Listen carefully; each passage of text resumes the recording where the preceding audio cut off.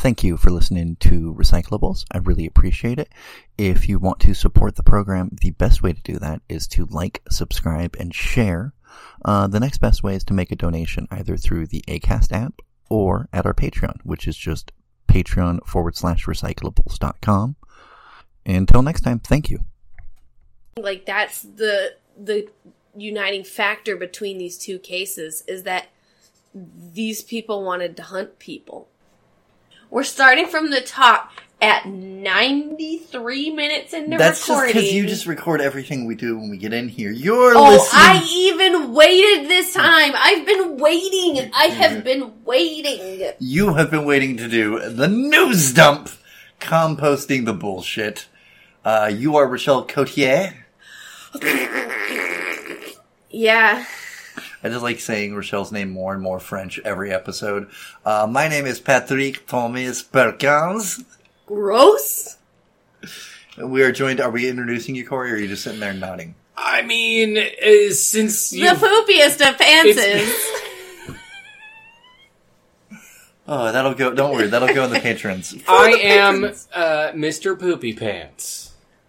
His name's Corey Taylor Cedarleaf. I'm sorry his name is so much. You gave, okay. You gave him his government name. Yo, yeah. And my social is the following. 123-642. I went to a going away brunch for a friend, and they had a trivia quiz about the person, and the last question was, what's the last four of their social? And so many people knew. No, I don't think anyone knew. But there were other ones and I just didn't know any of them, so then some of them I just answered my response instead. So really what it was them trying to collect all the last four digits of all of their friends' social security numbers. Like, they're like, that's what I would do. So, like, we're going to do some identity theft for the honeymoon. Thank you all for funding the honeymoon. I think we're just trying to avoid talking about what we're going to talk about today. Why? What are we? What did we idiots that we are decide? Well, I rehashed the details of the murder of a 17-year-old in the Missoula, Montana area back in 2014. And Patrick, what did you look into? I watched Tucker Carlson until I cried. I think that's what I did. Can that be a pickup line?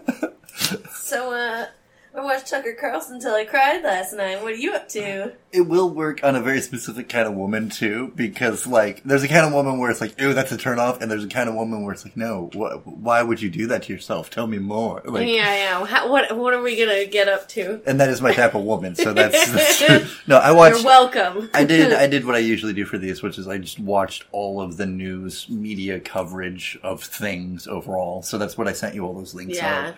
I didn't watch any of those, full disclosure, folks. That's fine. And then I went down a kind of a side rabbit hole comparing. We're talking about Ahmaud Arbery. We're talking about the murder, the trial around his murder, and then that sent me down a rabbit hole because of some stuff we'll get into kind of in the third act. Yeah. But we wanted to talk about that case because of the Rittenhouse case, and we were like, well, let's not talk about this thing that's happened and that there's been a bunch of stuff about. Let's talk about this thing that isn't well publicized because the supernova that was the Rittenhouse case. Yeah. Let's talk about one of the cases that happened and really incited a lot of frustration among the Black community. And then the case that I'm talking about was like small town America, Montana. It was a Castle Doctrine case, so the argument was about whether or not he could shoot this kid because he was a danger to house and home. So, question for you at the top. Have you or would you have stolen alcohol from a garage when you were a teenager? Maybe. I did once steal, I think statute of limitations stuff on this, I did once steal a multi-pack of toilet paper. We proceeded to throw 3 rolls over a tree before we realized this is a lot of work and just gave up, just left the toilet paper at the bottom of the tree. You left the toilet paper? Was it a rainy night? It wasn't.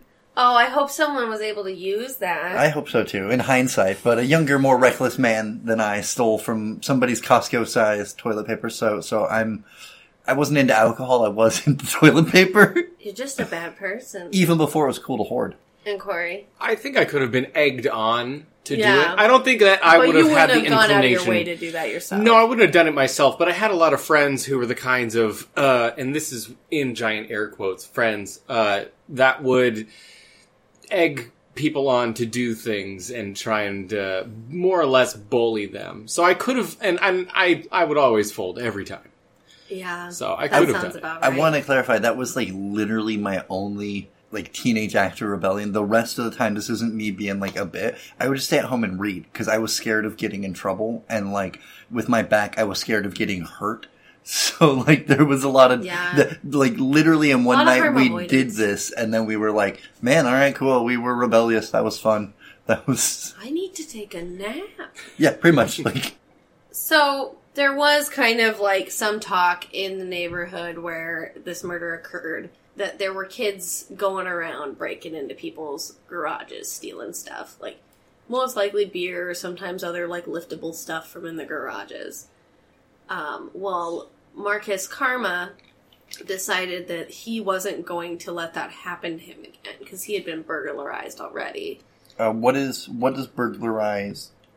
He already claimed someone had stolen things from his. But what is things like there's I can't even remember. So one thing I'm going to say is that it's hard to get into some of the details of this because a lot of the articles specifically from the Missoulian I cannot access without signing up for a membership. And my ADHD ass is not going to remember to cancel that subscription when it bumps up to $10.99. And then I'm going to be real mad at myself. So fuck you, Missoulian. Some of this I'm working off of memory. But, like, I feel like he was even vague about what ended up going missing. Okay, but like, before this even happened, he was heard speaking to his hairdresser about how him and his girlfriend and the mother of his child were going to set a trap and catch these thieving kids, or thieving whoever. I don't think they knew necessarily they were kids, but they knew someone was breaking and stealing shit in the neighborhood. So, the night of the murder, they leave their garage door partially open.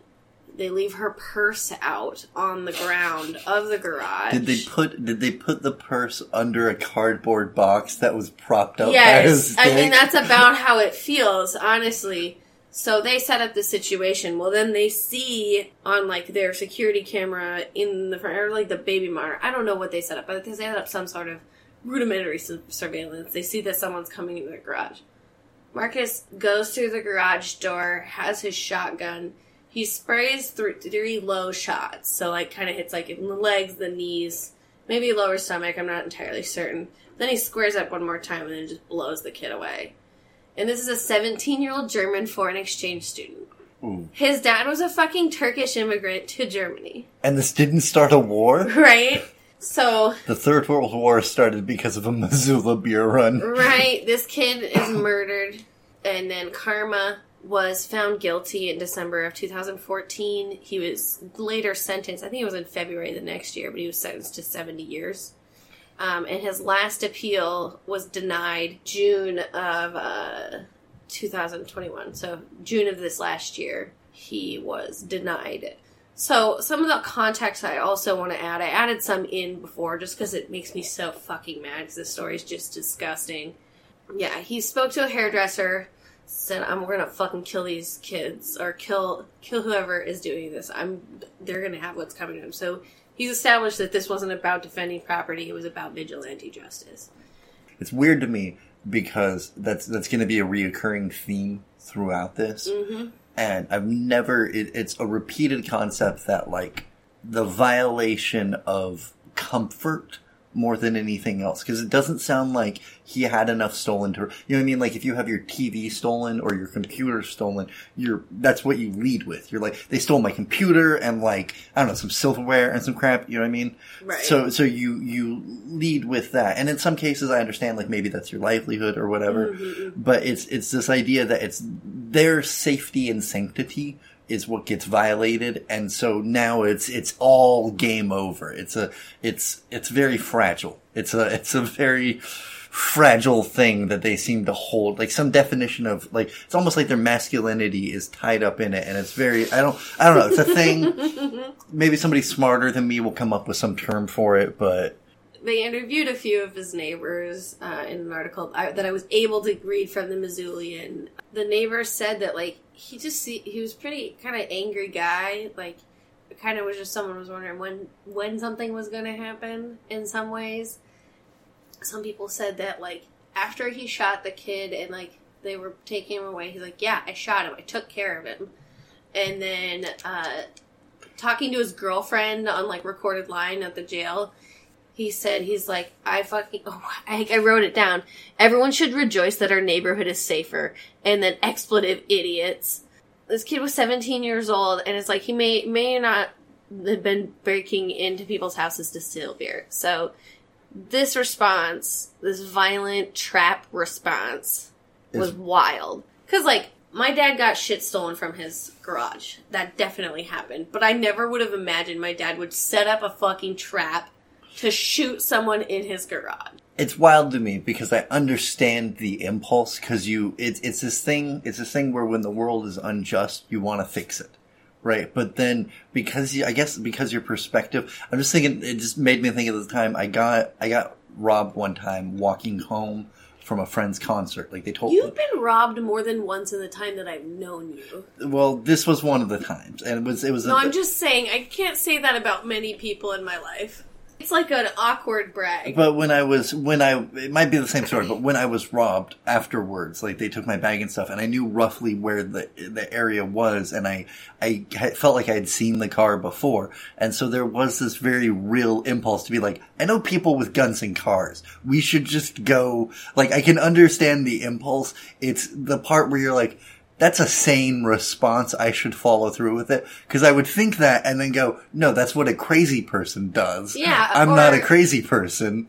Yeah. And I mean, the more important thing is that I don't think stuff is worth more than a human life. Yeah, there's also that. Like, what am I going to do after that? I'm just gonna. Yeah. Like, they're not gonna have feelings about me showing up with guns if that was to be. That's the other part. It's like, it's a complete lack of being able to empathize so much that you, like, can't even think of the math of, like, how would I react if a stranger pulled a gun on me? Like, right. There's no idea that, like, man, somebody might be a little weirded out because I pulled this thing that brings death to people, and then I pointed it at you, and you're acting weird, and I don't get why. Don't shoot me, bro. Yeah, Part of the reason I wanted to bring this up too is that the one of my most intense bouts of heckling I've ever done in an open mic happened surrounding this case. I was in Bozeman, Montana, and I think it was probably maybe a month or so after, like, the death had occurred, and their whole set was awful. Like, they had a joke about, like, how funny it is that, like, people who are paraplegics have to have someone help them have sex. Stuff like that. Like what would happen if someone has a seizure on an airplane, there's no doctor there. Like, making these jokes, and they weren't funny. And then he started talking about this case and laughed at the fact that, like, that the shrines for the kid's death, like, the high school kids made a shrine, and, like, his favorite soda, I think, was 7-Up, so people put 7-Up outside, or Sprite, one of the two. And he was, like, laughing about that, and just, like, laughing at those kids. So Rochelle was real drunk, and so I just kept on yelling, "That's so funny!" Like, over and over, and all of my friends were so fucking mad at me for heckling during this dude's set.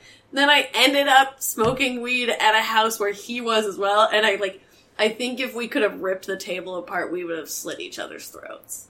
I hate him still to this day. It's understandable. Those are my favorite, from stand-up, that is my favorite. When I choose not to heckle, but, like, my laugh has definitely been not helpful. As offensive as it has been reflexive.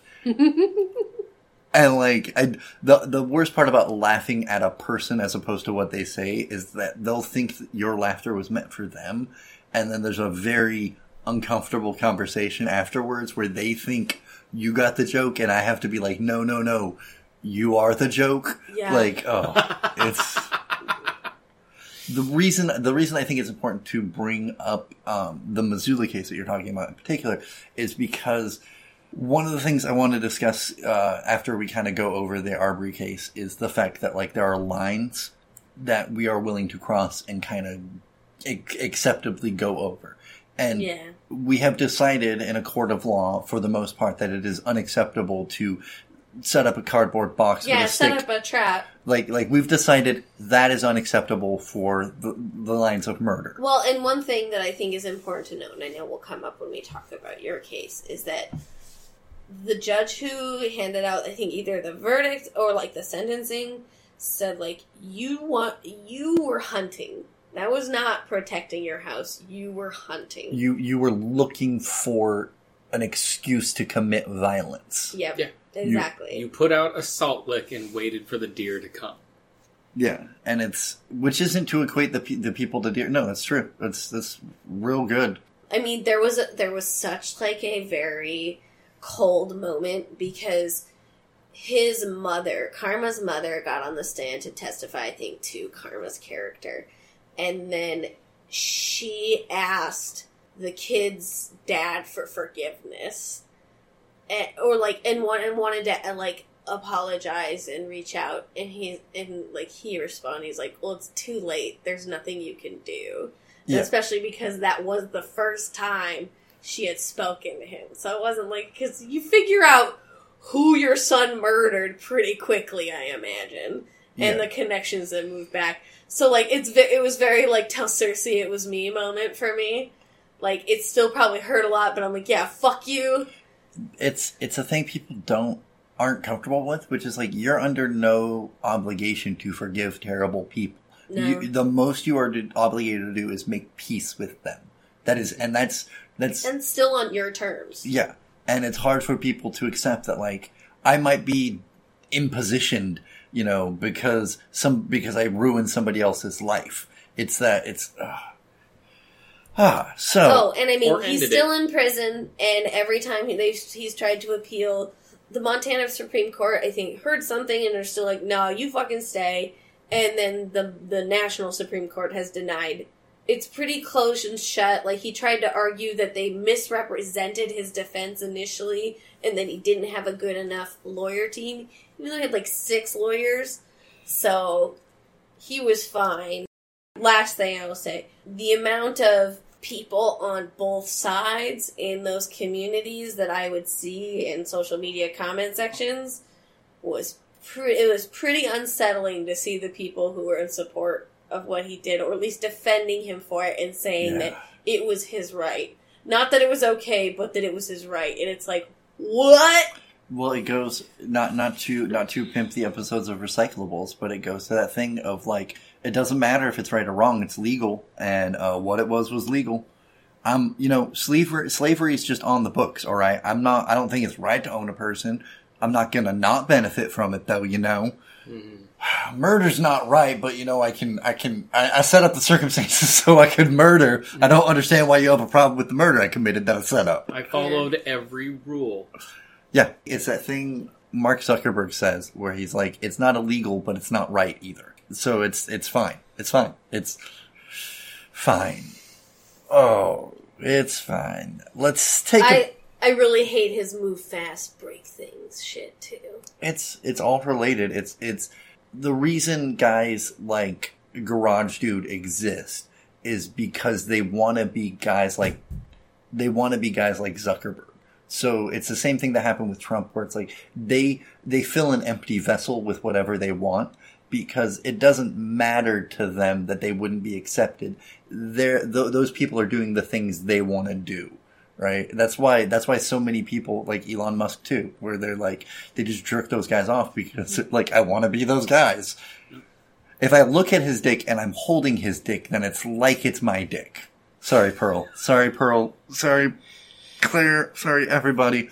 Along a similar vein, too, with a lot of these folks, it feels very much like, well, I put a Punisher sticker on the back of my Toyota Tacoma.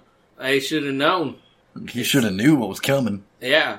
Yeah, no, it was just really heartbreaking because you saw such a staunch divide. You saw people who just, they seem so unsympathetic.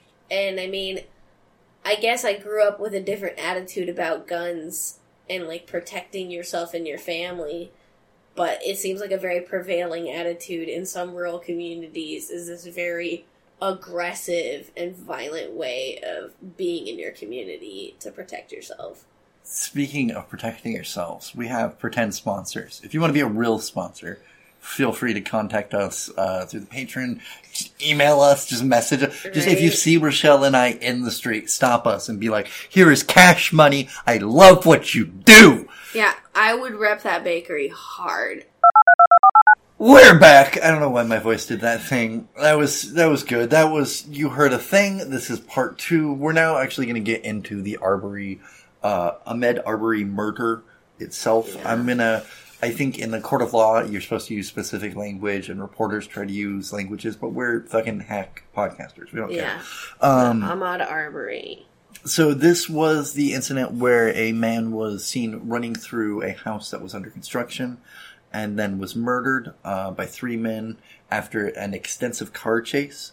The 3 men are, I'm going to quote, when I quote directly for this part from the NPR article, I'll send you the link for the things. Okay. But Gregory Michael, age 65, had worked in law enforcement for decades, including a stint as an investigator for the district attorney.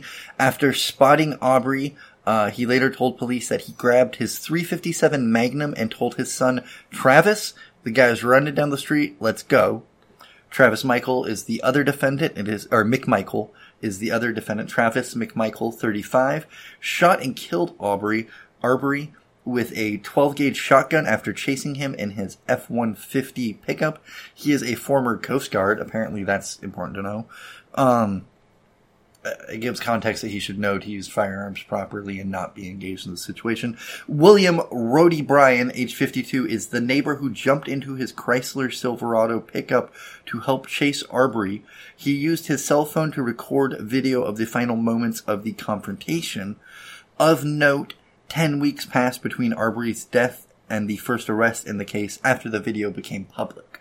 So I think we can talk about that very, very quickly, which is... Not only did it go public, but it went viral, I think is key. Yeah, it started off as a thing that the police just kind of ignored. Yeah, well, from what I understood, a lot of the police department personally know the defendants, so they didn't... It was like they recused themselves kind of shit, and no one wanted to because he's a pal, he's a buddy. They don't think what he did was that wrong. And also they just take his word for it. It's one of those things where it's like, well, why would we lie to us? We don't have a history of that. And then what happens is there is enough controversy and investigation going on as the 10 weeks go along that Rhodey, or William Bryan, releases the video footage of the thing because he thinks it will help recuse Travis McMichael. Because he releases the video to show, like, hey, this was the situation. Clearly, it was what we're talking about. And then that was really what made it go viral, was releasing the video. Because it's pretty harrowing shit to watch. Like, I watched it when that Legal video came out. Ugh, I kept thinking about it for weeks afterwards. And it's just so insane. Just seeing the look on his face, it was insane. 3 things struck me when I saw the video. One is, like, the part where it's like, I've seen videos of white guys chase down black guys before. They were from the 50s, weren't they? Like, there's kind of that reaction. And then there's also the part where it's like, as I just mentioned, I'd been robbed in the past, and it was these dudes that kind of, like, pulled up in front of me with their car, and they all hopped out into this thing. And, like, I kind of saw myself in that situation a little bit. Like, I'm not going to run for 5 minutes. 5 minutes is a long-ass time. It's a very long time right. to run. And then the third thing was like, no, I understand every one of Mr. Arbery's actions, because it's like, if somebody's waving a gun at you, you don't just respond with, oh, yeah, hands up. You know what I mean? Like, especially if you're a black man in the South. Like, yeah. I don't want to presume, but I'm going to presume in that case. So eventually they do get arrested from a lot of pressure from the community.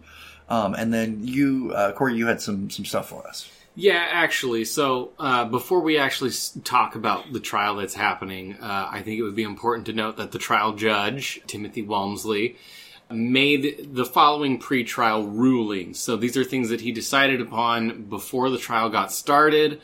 First point, he denied that the prosecution, he denied a prosecution motion to bar testimony that the neighborhood was, quote, on edge at the time of the killing. He ruled that the defense could not introduce evidence of Arbery's prior bad acts, noting that the McMichaels were completely unaware of anything that Arbery had ever done before the time of killing. They just saw a black man running down the street. They didn't know anything about his past, anything about what he had done as a human being leading up to this. He justified that ruling by more or less stating that the character of the victim is neither relevant nor admissible and it should be, in this trial. And if it does, like, I would also argue, like, dude was trying to kind of remake himself from the looks of it. Like, he was trying to get his life, quote unquote, on the right track. Like, and it doesn't sound like the things he did were insane either. You know what I mean? Like, he wasn't holding up old ladies for their pension check. He was like, regardless, neither of these people. Run in the middle of the fucking day. Yeah. Neither of these people would have witnessed either side of that spectrum. Correct. Right? I'm just saying, like, it's even if you do bring it up to me, it's kind of null and void because you're like, well, even if he did do these things, he was trying, like you said, he's out for a run. He's trying to... Yeah. Anyway. The judge also ruled that the defense could not introduce Arbery's mental health records as evidence, citing medical privacy. I think they argued that he had either been institutionalized or he had tried to self-harm or something to that effect, and so it might have been... Oh my God! There was a nurse's diagnosis... Shit. Yeah, there was a nurse's diagnosis in 2018 that diagnosed Arbery as having mental illness of some kind, and that the judge deemed this diagnosis highly questionable and said that it could unfairly prejudice the jury. So that was taken off the table. To give a little context to that as well, there's this big kind of right-wing point I've seen on and off again. I've heard Malcolm Gladwell make it. He's obviously not right-wing, but that a lot of people that are killed by police do it as a suicide by cop. And so that's also why you try to introduce this as the defense for these murderers is like, no, this guy acted this way because he wanted to die. Oh my God. The judge ruled that the prosecution could let the jury listen to recorded phone calls made by McMichaels after he had already been in jail, conversations that McMichaels had once he was in prison that had been recorded, issued a limited gag order on trial lawyers not to comment on inadmissible evidence, including evidence that they should reasonably know, which would be ruled as admissible in the trial, right? Or inadmissible, sorry. He excluded evidence of minute amounts of THC detected in Arbery's body. Oh my fucking God. Why like would that... Yeah. He was too chill, you gotta kill him. So he excluded that evidence, saying it was irrelevant, excluded testimony of 2 use of force experts, which the defense wanted to use regarding Travis McMichael's Coast Guard training, and excluded the introduction of graphic footage of Arbery dying.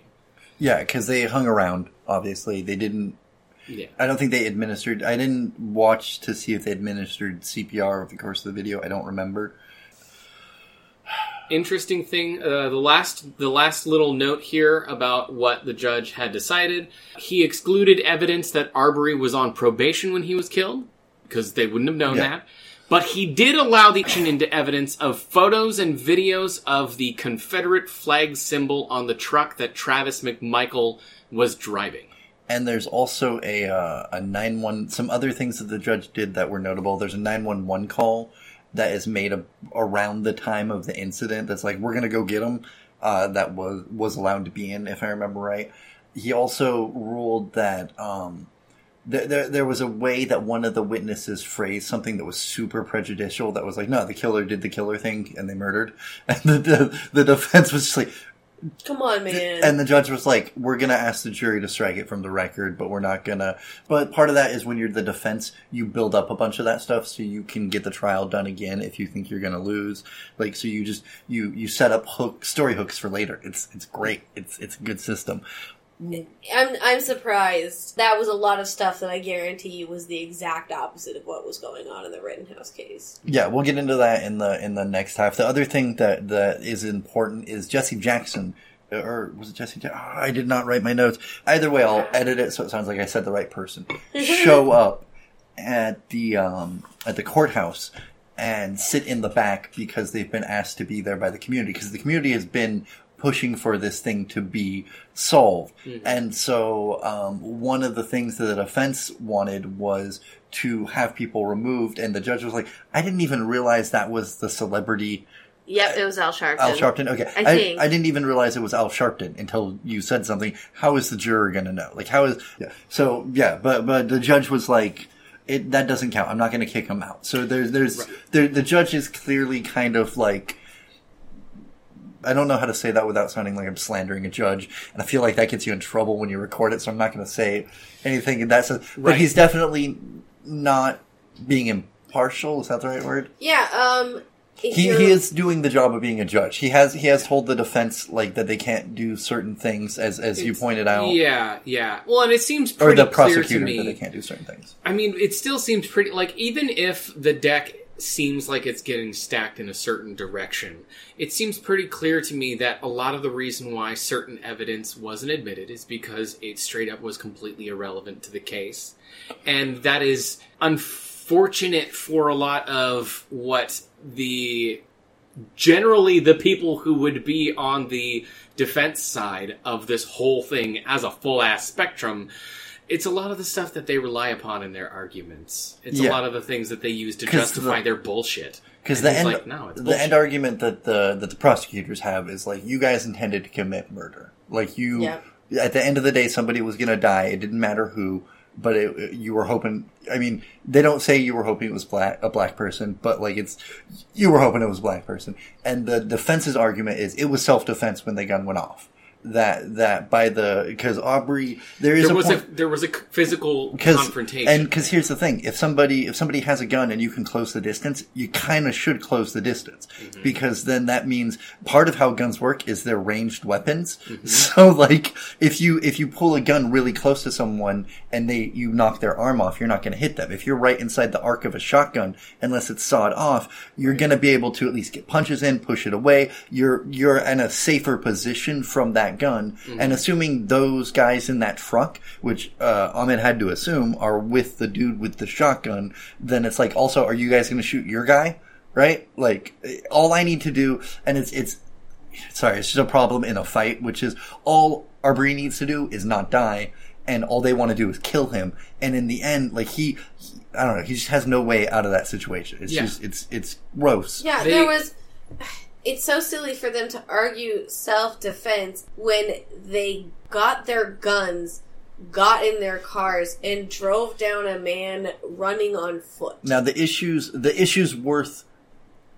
I don't know if worth noting is the right phrase, but the issues brought in... He ran through a construction site and stopped to look at some things. And there was... The owner of the property had lied about thefts. And had since, I guess that was one of the things I saw in the videos, was that it came out that like he had things stolen from him, but it wasn't off the property. But it's one of those things where you got a good story going, so you tell the guys like it's worse than it is, so you get another beer out of them or whatever, and so that escalates to these guys. Another thing that's worth noting is these guys aren't working. They were unemployed at the time, so they were kind of fixated on. They also weren't working. Better to do, apparently. Yeah. Well, and also they weren't working in that it wasn't their job to do this. They made the decision, and that's what the prosecutor really made the point of. Is she's when she goes through, and one of the videos she goes through the testimony, and basically every time that you could have stopped and not killed a person, she's like, at this point, you guys could have stopped and like let the police handle it, not murdered a person. So like, hey, when you guys were standing around the building with the guns, you could have not, right? And there's a not zero chance that they could get out of it, that they could get away with it, right? And if they do, I think that's an issue because it redraws a lot of lines. I'm very scared of seeing redrawn. A, but B, it's also they're trying to set it up for if they lose, how they can win, if that makes sense, how they can appeal. Yeah. Thank you. They're setting themselves up for their appeal with this trial as well to a certain degree. But one of the things I feel like is the prosecutor. I was watching the closing arguments, and that seems like a bad play if this was a card game. And the issue is that the defense is walking a jury of 12 white dudes from Georgia, or 11 white dudes from Georgia, through a scenario. And when he walks them through the scenario, he's like talking about how if your house was robbed, if your neighborhood was robbed, if X, Y, and Z, right? And trying to put the jurors in the feet of these men, obviously. That's your job. And then how the prosecutor goes about afterwards is like, look, you don't need to worry about what the state thinks. You need to think about what people are going to think of, how people are going to... repercussions. Yeah. And so it's one of those things, like I was telling Rochelle, there was that, I think it was a governor who part of their ad campaign was Trump endorses my opponent. And it's basically just free advertising for your opponent. That you're like, well, you know, Trump endorses this guy, so if you don't like me, I'm telling you how good this guy is. And there was this weird feeling I got when the prosecutor was talking, where I'm like, you're kind of telling them to agree with the defense attorney. You're kind of giving them an out. Because you're trying to say, hey, this isn't about the state, it's about you guys. And this dude has just spent, you know, however much time walking you through being these guys. Mm-hmm. And I don't know, there's a not zero chance these guys are going to walk. And Yeah. Well, I think the problem that I have with that is saying something along those lines introduces a precedent in future cases where you can bring up the consequences of the decision you make as a juror as something to try and influence it, which is completely unrelated to the case that you're hearing. Saying that if you don't rule on the right side, on the quote, right side of this case, the repercussions from the public are going to be your responsibility, which is an incredibly irresponsible thing to say because it is absolutely irrelevant to the case being heard at the time. I mean, the William Rhodey Bryan might not. I mean, he was the dude who just got in his car and had the camera, and he's considered an accessory just because of the weird way laws are written, where it's like, you talk to these two dudes beforehand that if something would happen, you had their backs. Yeah. You're in a conspiracy to commit murder. Even if you don't know that the father and son are sitting here talking about whatever there's also this thing where it's like father-son, any parent-child relationship eventually gets toxic if it's just the two of them alone in a house. Yeah. That's just the way society has made it. And so I'm like, I don't know, to me, these are all kinds of white trash warning signs. Yeah. Oh, yeah. Well, also, it's like, my dude, you had a camera out and you watched this whole thing happen from beginning. Well, I mean, I can understand if two dudes have guns and they do shit. I'm not gonna say shit. Yeah. I am what some people consider brave, and I'm not that brave. You know what I mean? I'm not. Oh, for sure. I'm not. Hey, gentlemen with guns, please don't murder me as well, brave. It's not that he went along and filmed. It's that when he turned that footage over, he thought it would exonerate those guys. That doesn't make him... That's why I am comfortable with him being considered an accessory. I don't know if there's a law for that. No, I agree with the man's repugnant in that sense. I don't think he intended for there to be a murder, and I think he thinks that video shows that. Oh. Well, we're going to connect this a little bit to the Rittenhouse case, but it's in its final day today. Like, they gave their final argument. So by the time... it depends on how long deliberations take. They could take a while. Yeah, so depending upon when this episode drops, the verdict might be out already. Yeah, the verdict is likely out. Which is kind of why we picked this one, because the Rittenhouse one was already done. And is being picked apart. But and we weren't going to talk about the Rittenhouse one, but after all the news coverage that I watched about... this one and the tangential Rittenhouse coverage, I had a little thing to say, which we'll do when we get back after this. Yeah, if he has to suffer to watch Fox News, you have to hear about it. I watched an hour of Tucker Carlson! Okay, I'm not going to keep that part in there. I think you should. Tucker Carlson. Oh my god. Right. Are you trying to tell me that we can't hunt people for sport? It's something. That's why I've titled this audio The Most Dangerous Game. Because both of these people hunted people and killed them. Yep. Patrick argues it's a bad title. I agree with him, but I still wanted to name the file it. Here's the thing. I don't think it's as offensive as it is a lot of steps to get to the punchline. Yeah. But I turned on the timer. We're going to start the third section with that, because they are... That's it. Patrick's putting down his foot. He puts the timer down. Yes, I put Rochelle's timer down. Amazing. It is the most important guest we have on the podcast. So we weren't... Our initial plan was to not talk about the Rittenhouse case. Rittenhouse, whatever. Rottenhouse. Oh, wait. I'm Rochelle. I'm Corey. I talk too much. I'm Patrick, and what happened was I started watching... Part of my job is I watch the videos Rochelle does not want to watch, which I think is pretty fair, because she reads the shit I find too boring to read. Like, it's a very good swap. It does lead to me watching an hour of Tucker Carlson and crying. It does lead to that. But we'll get to that. He then masturbated with the tears, though, so it's a bit of a... That is a blatant lie. I don't need that many tears. Wait, did you Joe Rogan it up? Did you give yourself... Little known fact. I'm actually having a fine life, missing 3 vertebrae and having no teeth. There are some fringe benefits. Unfortunately, my penis is too small to reach my mouth, so that's not one of them. But what happened though was I was looking on the right wing, the right side, the fuck side of what their response to the Arbery case was, and the biggest deal was that they didn't declare a mistrial over the arrival of Reverend Sharpton, and their other response was that the judge was kind of... They weren't calling him a loose liberal judge, but that he was a liberal judge. Got me to wondering, like, why aren't they talking about this case? But they have video after video after video of the Rittenhouse case. Like, the only video on Fox is, like, at least maybe my algorithm is all weird, but it was, like, 9 months ago and then a couple of weeks ago for the Arbery case. But in that same time, like, over the last just weekend alone... The case that's already kind of decided in X, Y, and Z, they just keep covering. And part of that is because Tucker Carlson has an exclusive interview coming up with him because he prepared a documentary about the shit that happened.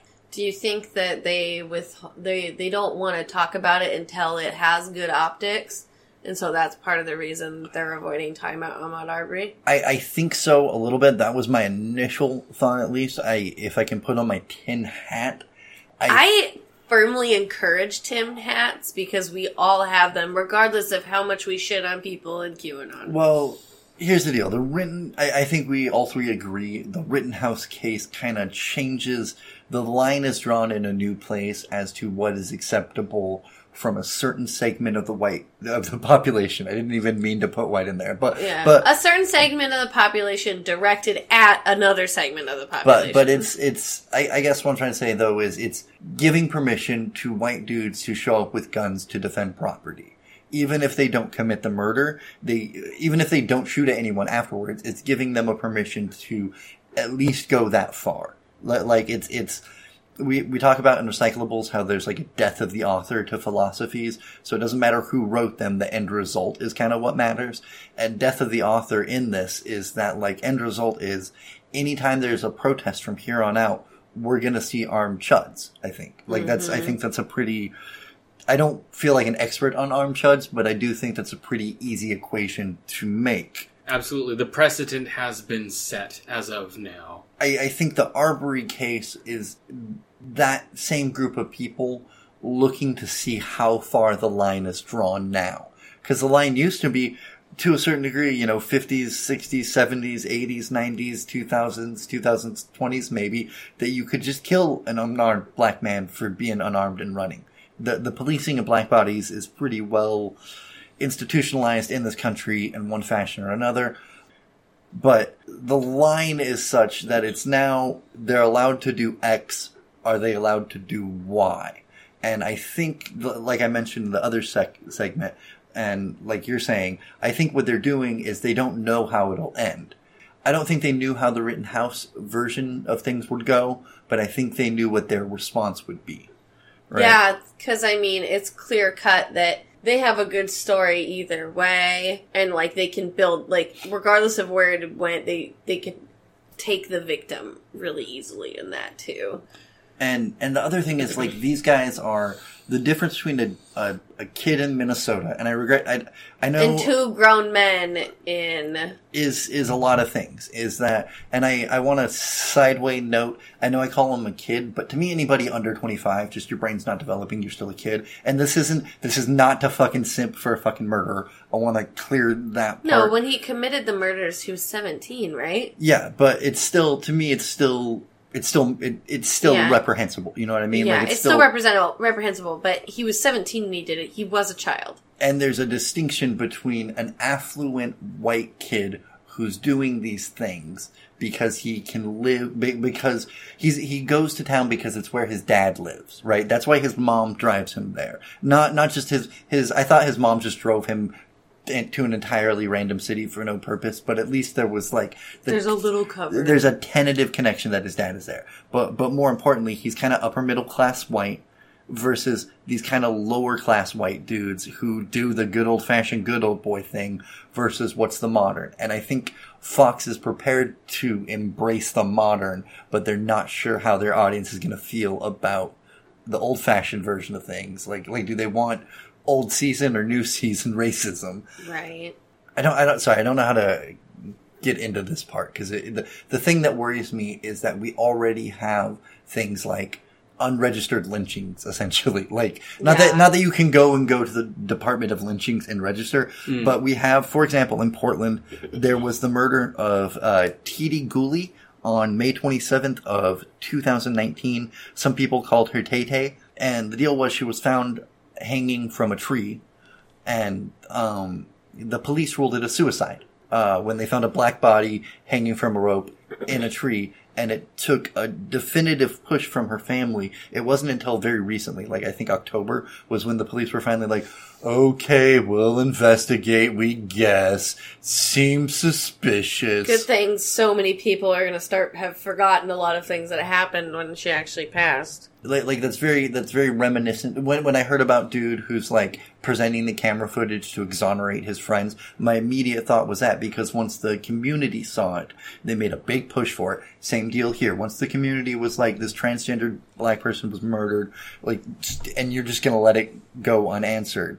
And I guess my issue is the media hasn't covered this at all. You're not going to see it on Coin. You're not going to see it on, NBC or Fox or any of the local affiliates. KGW, yeah. Yeah. And part of the reason you're not going to see it is because the police are just going to call it a suicide. Once cases like these get sensationalized and then normalized and then ignored, they're going to continue. There are plenty of other murders of unarmed black men for being in the wrong place at the right time. Yeah. But just very simply that we don't talk about. We talked about this example because somebody had footage of it happening and tried to call it self-defense when two men pulled guns on a guy who was just out for a run. Yeah, I mean, the only case we don't have footage in is the one that I discussed in the beginning, the Karma case. But I think the most important through line in all of these is that, like you were saying with the men who killed Ahmaud Arbery, their friend may not have known that they were going to kill him, but they knew that was a possible eventuality, and honestly probably hoped for it. Like, I'm sorry, it doesn't sound like, in all of these cases, these people sounded like they wanted to kill someone. So, it may or may not have happened that night, but that was their goal. Fucking Karma and his girlfriend, the mother of his child, set a goddamn trap. The men who killed Ahmaud Arbery got in their cars with a gun and chased him down. Kyle Rittenhouse crossed state lines with his mother to shoot someone and then shoot the people who were trying to stop him from shooting other people, and then walked away. The cops just let him go. And I want to do a Recyclables about a lot of little bits about this later on. A lot of this has some historical significance and importance.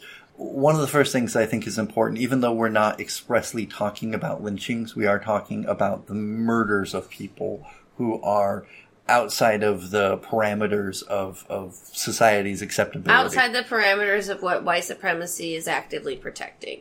Now, in the Rittenhouse case, I think it's especially important because it widens the target. It is and I know this sounds very self-centered when I say it's now that they're not just going to shoot black people, they're going to shoot anybody with a black mask, anybody in a black t-shirt, I guess, you know what I mean? And I know that's a very reactionary reaction, but that's kind of how those guys are going to start thinking, right? Because, think about the behavior of all three of these men, all three different stories of these men. They indiscriminately want to hurt people. Karma didn't know who he was going to hurt. Those dudes didn't know that guy running down the street. Rittenhouse didn't personally know any of those people or any of their affiliations and who side they were even on necessarily. And it reminds me of the time before the Civil War. There was this thing because of the thing called the Kansas-Nebraska Act, where basically they were like, we've had rules about what slavery is and isn't and where it can and can't be, but we'll let you guys decide amongst yourself. Whoever wins the fight for Kansas gets to vote what Kansas is. So a pre-Civil War, a series of guerrilla actions is what it's written down as, occurs in Kansas before the Civil War over slavery. And all I can think about when I hear this stuff about in Genosha and other places where it's like, reactionary dudes with guns showing up to people protesting the loss of life doesn't sound any different. It's that thing where history recycles itself, and I hear that very clearly there. And I like, it's one of those things where it's like, I don't know how to do a full episode of Recyclables on it, but as we hear it, and the reason I think it's important was, the reason I wanted in particular to talk about them is when you look at the MSNBC, the CNN coverage as well, they try to keep these as two separate events. Because one is a kid showing up to a BLM protest, and one is that same thing of it's good old boys doing a thing. And like, granted, MSNBC and CNN is willing to be like, I don't think you're supposed to kill people for property. Maybe, like at the very least, just one person. Like, limit the murders to single murder, like a person for a anyway. The way I think Fox is trying to portray it, like I said, is wait for the old versus the new, but neither of them are seeing that, like, this is the same struggle overall. And it's this point that I keep making on this show and on Recyclables. Bad guys are intersectional. The beauty of a hierarchy is you know where you belong in the hierarchy, and you just step two. Like, you just goose step two, I guess. But, like, I don't know. That seemed really important to me, because another thing historically is you get things like civil wars when the norms are broken. Caesar's civil war comes about because of this dude Sulla, who normalizes all the things Caesar does. He just exaggerates them. And it's like, the same thing, that's what Bleeding Kansas was we normalized that we're going to kill over slavery, and then we get a civil war. Now we're normalizing whether or not we're going to fight over the right to be a police state or not. Fight over the right to kill protesters. Oh yeah, no, there is definitely something to be said about that, just kind of being the modus operandi of, dare I say, just the conservative part of the country. Yeah. That's what Donald Trump just did for the last 4 years. He was batshit insane, because that meant that things that were just below what he was doing have now become reasonable. He pushed the limit as far as he could possibly go, so that everyone that follows behind him and does it in a less ridiculous and insane clown car way. Or considering how palatable a lot of people found the way he did things, they'll lean into it. Like, we're seeing a bunch of people, like, really being like, I'm considered the Trump of this, or the Trump of that, or the Lady Trump, or the Trump with wings. It worries me because of this thing I always do where I picture my dad in the scenario. And the reason why Donald Trump appealed to my dad, even though Donald Trump would have had nothing to do with my dad, is he did the exact same things my dad would do in Donald Trump's position.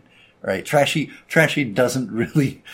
I have this relationship with Trashy where I'm like, it doesn't matter how rich you are. Trashy is a thing. But yeah. I clearly define it differently than other people. But my point is, with the Rittenhouse case, with the case in Georgia with Arbery, it's gonna be the same thing. The guys like my dad, and there's a lot of them, are gonna put themselves in these positions. And they're gonna be like, well, what would I have done? Well, if I see somebody suspicious running around in my neighborhood, I guess it's okay to shoot them down. Well, if they're going after the city bank because they don't like what the police are doing, I guess we get to be the police. Because that was really one of the... I watched... the New York Times did a pretty reasonable kind of little docu-series about what happens the night Rittenhauser did his shit. And one of the things is that whole night the police had been going around saying, like, thanks for guarding this property for us. Thanks for doing our job for us. Thanks for giving them validation, yeah. It's worrisome just in a lot of ways. I know you guys both know it. But then it's especially worrisome because the thing I'm scared of is guys like Ted Cruz or pick an asshole of the week, Christoph. Actually, I don't think he would, but definitely Ted Cruz or maybe not Mitch McConnell, but one of his under maggots, like one of the ones that slithers away from him, are willing to Matt Gaetz. Magai. Anyway, but they're willing to kind of back pocket these assholes and be like, look, as long as you're putting up with me, they're not going to do anything. Which was like, that was Ted Cruz's whole gambit with Trump, was like, once he goes crazy, I'll seem reasonable. Like, it clearly backfired. It's worrisome because the people that we might consider the good guys, I don't want them to do it, but they're utterly unwilling to do it too. And I was just going to end this segment by talking about what we talked about earlier, which is just, the thing that scares me is the only time things really change is when there are riots, when there are people en masse terrifying the people in power in one way or another. Yeah, violence and disruption has to occur. And the thing that my personal philosophy is that violent revolutions only lead the violent to be in charge, which is kind of one of the hopes of this podcast, is teach people other ways to react to crazy shit like this. But I'm scared because it's like you push the poor and the disenfranchised and black people and disabled people, I guess, far enough, and they're gonna snap too. But then you've just given permission to all these guys who are real fragile to snap, and yeah. Well, and it's also it's just gonna be harder to seek out that change now that we've got militias that have basically been given the A-OK. I mean, no one in Portland has shot anyone yet, but no, they didn't. Remember, there was the police killed that dude that killed. Well, yeah, I mean the roving gangs of dudes in the back of pickup trucks. Oh, they're around. Like they're around. They haven't actually straight up started shooting yet. I think that we're not that far away from now that the Rittenhouse case has ended the way it has. We're not that far away from the next. Someone's going to see this as tons of people are going to see this as a green light. What's that infamous event that happened in Boston in like the 1800s or 1700s or something, where there were a bunch of people protesting or whatever? Right, and then like they just got shot up. It was a massacre. Like we're heading into, at some point, because of this trial, a massacre at a protest. History's on its way. Let's take a break and then talk about, when we get back, talk about how to keep ourselves sane. Like, no, for real. Like let's not just, like, there's a lot of doom and gloom, but there's other things worth doing and responses we can have that will also, like, I honestly think if you watch that much Tucker Carlson at once, it's perfectly acceptable to cry. But there's other steps I took beyond that, and I wanted to have that conversation. Yeah, you masturbated. Well, no, it's easy. It's just so easy for us to hear all this stuff and be like, oh, well, I guess I'll just hope somebody else solves the problem. And there's proactive and reactive stuff we can do too. And I figured instead of us just, because I don't want to doom and gloom. I know I have a reputation for being the sad joke guy, but people always forget sad then joke. Yeah. Ugh. Oh God! You could leave that in. You dying on Pepsi? Let's jump in like we weren't having a conversation. Because you we're part 4. I'm Patrick. I'm Rochelle. I'm Corey. And we wanted to talk about like what people's responses are to these things happening, and what are some ways that we think people will want to respond, or we think would be good ideas as ways to respond to what precedents may have been set by the Rittenhouse verdict. And this podcast is decidedly pro-gun. If Raytheon, if Smith & Wesson, I don't know if they're still around. Winchester, isn't that one of them? If Winchester wants to be sponsors of our podcast, we are on board with it. Yeah. I can also, like I said, I understand. I talked about it when I was robbed. I can understand the instinct to be like, well, they've got retribution. Yeah, they've got guns. Let's get guns. I think that's a good reaction because, as is mentioned at the start of that, they've got guns. Mm-hmm. So, I'm not saying what you need to do is arm up and pull a John Brown. Yeah. Like as a pacifist, I say that as a person who believes in a form of activism and revolution that is based on educating people and changing the circumstances of life rather than forcing people to change at gunpoint. It's still important to be like, well, you've got a gun, I've got a gun. Now what? Now the conversation is at least equal. Well, and the reason we're specifically talking about guns from the beginning is that we were kind of brainstorming ideas of how you can respond. We do just, I realize anybody listening to that is just going to hear us jump in right with Yeah. gun, gun, gun. Yeah, but the reason we jumped to that specifically is that Corey brought it up and he felt very hesitant because he was concerned specifically with it, meaning that we in some way are encouraging the left respond to this in a similar fashion of getting guns, going out, protecting people. And I have two responses to that. One, I think in general, the American left isn't going to respond that way because it's inconvenient. I've said it over and over again. We like our Androids and our iPhones way more than we care about other people. It's a very cruel assessment of ourselves, but it's a fact. And then the other reason is when we do try it, there was a dude up in Seattle who's called like the John Brown of Seattle. He attacked ICE he attacked buses in the hopes that people would go and break kids out of the cages and just got shot down. Because most people on the left know historically, if you paid attention to what happens, the state kills you. Like, well, yeah, and it wasn't Olympia, right? Oh, right, about that area. Or no, because there was the guy who shot a right-wing dude, like a Proud Boy or whatever, and killed him. And then the cops found him like a week later somewhere else and just shot him in his car. Oh, no, this guy was different. So this is a different story, but this is another instance of like, they're likely not even going to give you the chance of a trial. They're just going to take you out. And that's got historical precedent in that, like, there was a whole bunch of instances where the government just cracks down and kills anarchists because, like, we can. Like, because that's a scary word, but, Corey, you had a recommendation for right. We don't want to talk people out of getting guns, but we do want you to use them wisely. And I don't want a leftish Kyle Rittenhouse. That would be disgusting to me. I would be just as grossed out. Absolutely. It's just like no one's proud of Bill Maher. There's side note, just for a second. It was the weirdest thing about going on the Fox News page. They love Bill Maher over there. He was on there almost as much as Kyle Rittenhouse. Like, all right, sorry. No, it's okay. Corey. I think that this group stands to ensure that the people that they're training don't become left-wing Kyle Rittenhouses.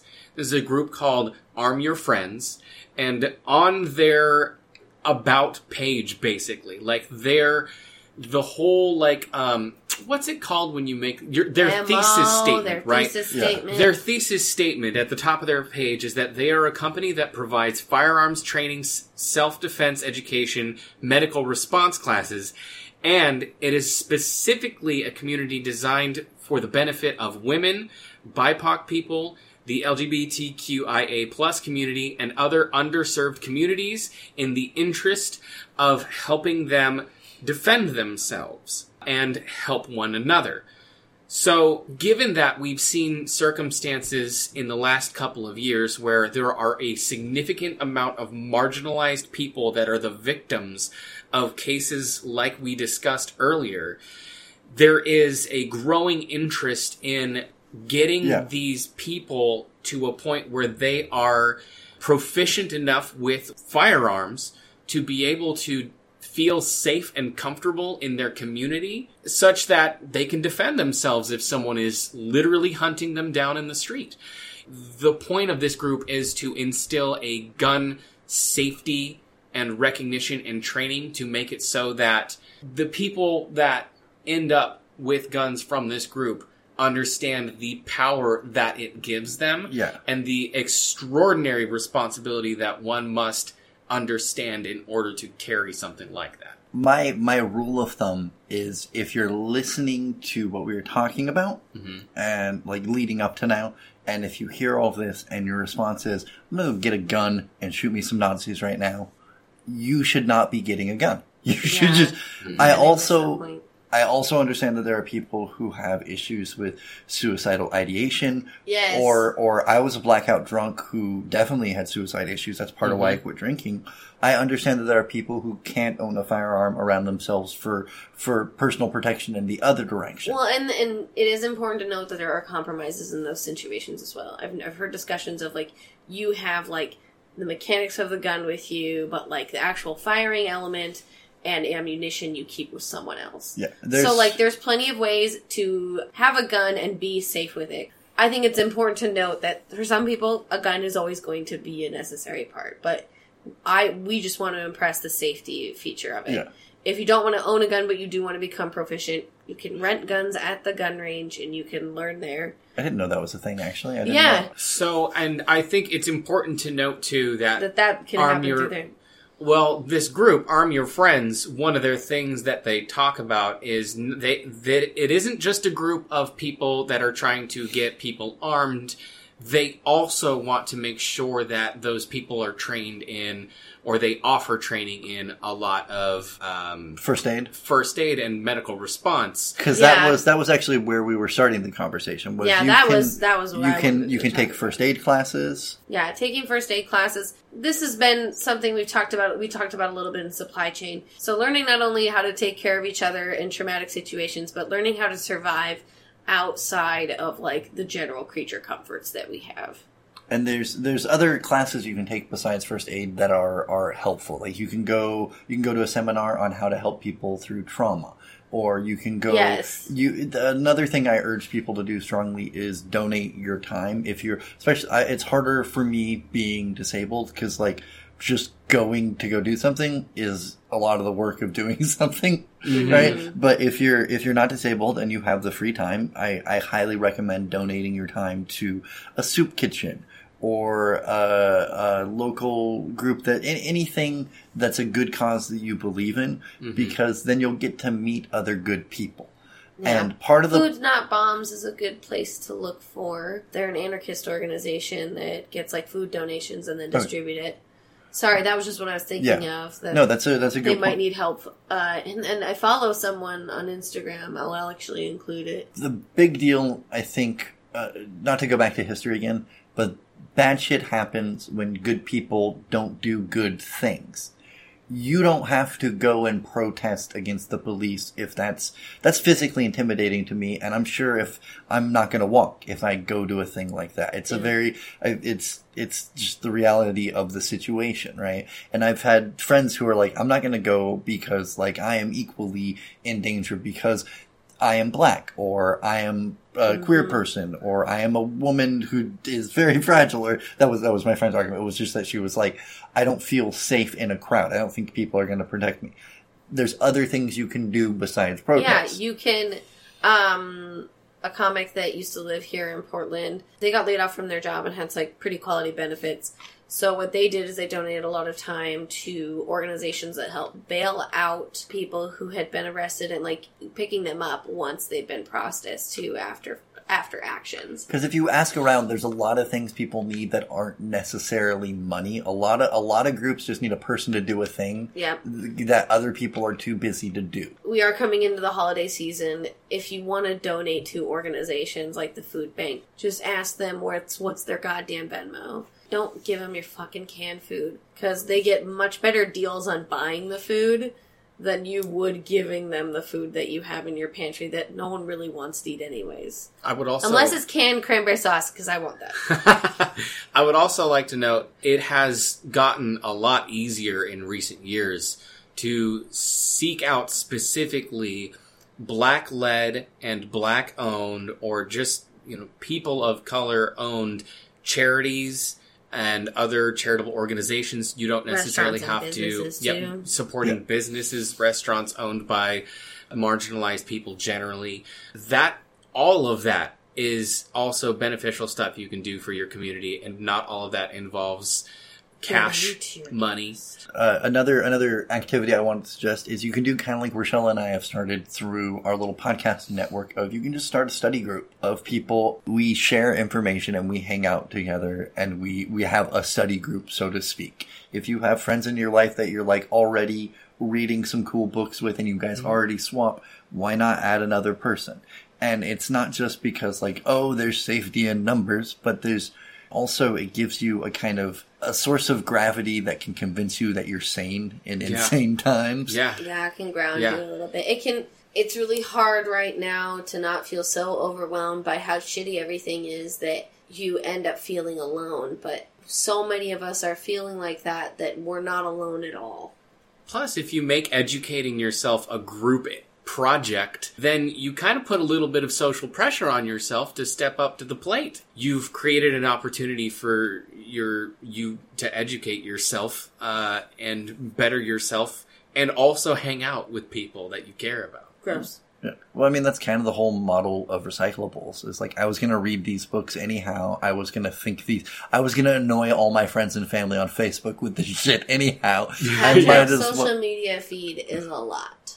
I'm cutting back. I'm actually thinking of like just going to Instagram for pictures and just posting like long. If I'm going to write an essay, put it on Patreon. Like, Side note: if you're putting stuff on Instagram that's just images, good idea to make sure that like your first comment is a caption of all of the things written in the post.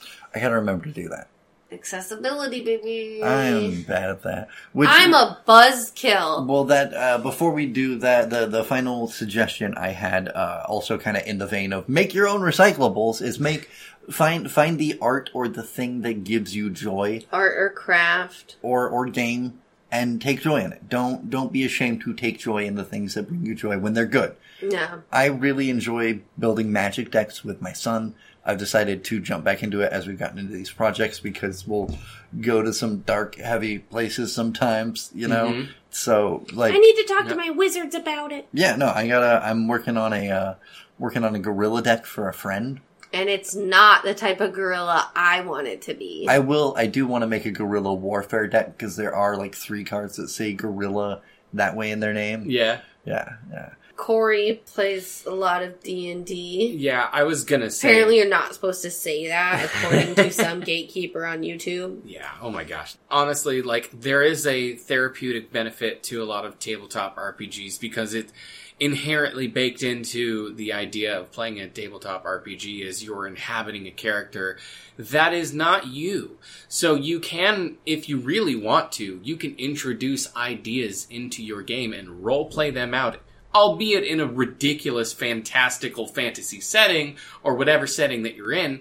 But you can absolutely explore a lot of unique and morally complex ideas through the avenue of tabletop roleplay. And you have a shield or a buffer in the character that you're playing. You don't really have to feel these feelings because your character's doing it for you and working it out for you. But you all end up better for it. It's a team building exercise. Yeah. I've been making more pour paintings. I'm working on those a little. I haven't been for a while, but I'm reading that book about laziness and how it's all bullshit. And hopefully we'll be talking about that soon. But I've been too lazy to read it. That's a joke because laziness isn't a thing. You don't need to beat yourself up for enjoying yourself in a bad time because, like, you're allowed to. You gotta recharge your batteries. The bad guys really do count on us, like, giving up and overwhelming us. This is a marathon, it's not a sprint. Get lost for 3 hours in a book. Play a video game. Play Halo It just came out. Halo Infinite. Sponsor us, Microsoft. Do it. You won't. Microsoft is not going to. Well, definitely. I know there's a lot of stuff we didn't cover about the justice system, how it's messed up, how a lot of this wasn't a surprise. Really what we wanted to discuss was, I guess, kind of how it was making us feel, and also discuss our responses to it. I think did we get all that? Did we get what we wanted? I think it was specifically about 3 different cases where people went out to hurt people and then used defense as their, like, self-defense as their defense when that is not at all what any of those situations. If you're using common sense, self-defense does not apply in any of those situations. So, yeah, this is a fun one.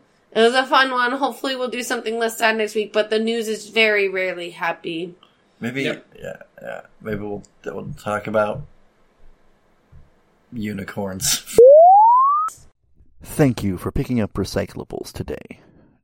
Donations to the Acast streaming service are, of course, always welcomed, but the best way to support the show is by going to patreon.com/recyclables and becoming a patron today. If you can't do that, another great way is by liking, subscribing, sharing, rating, and reviewing the podcast on whatever podcast listening service you use. All right, thanks.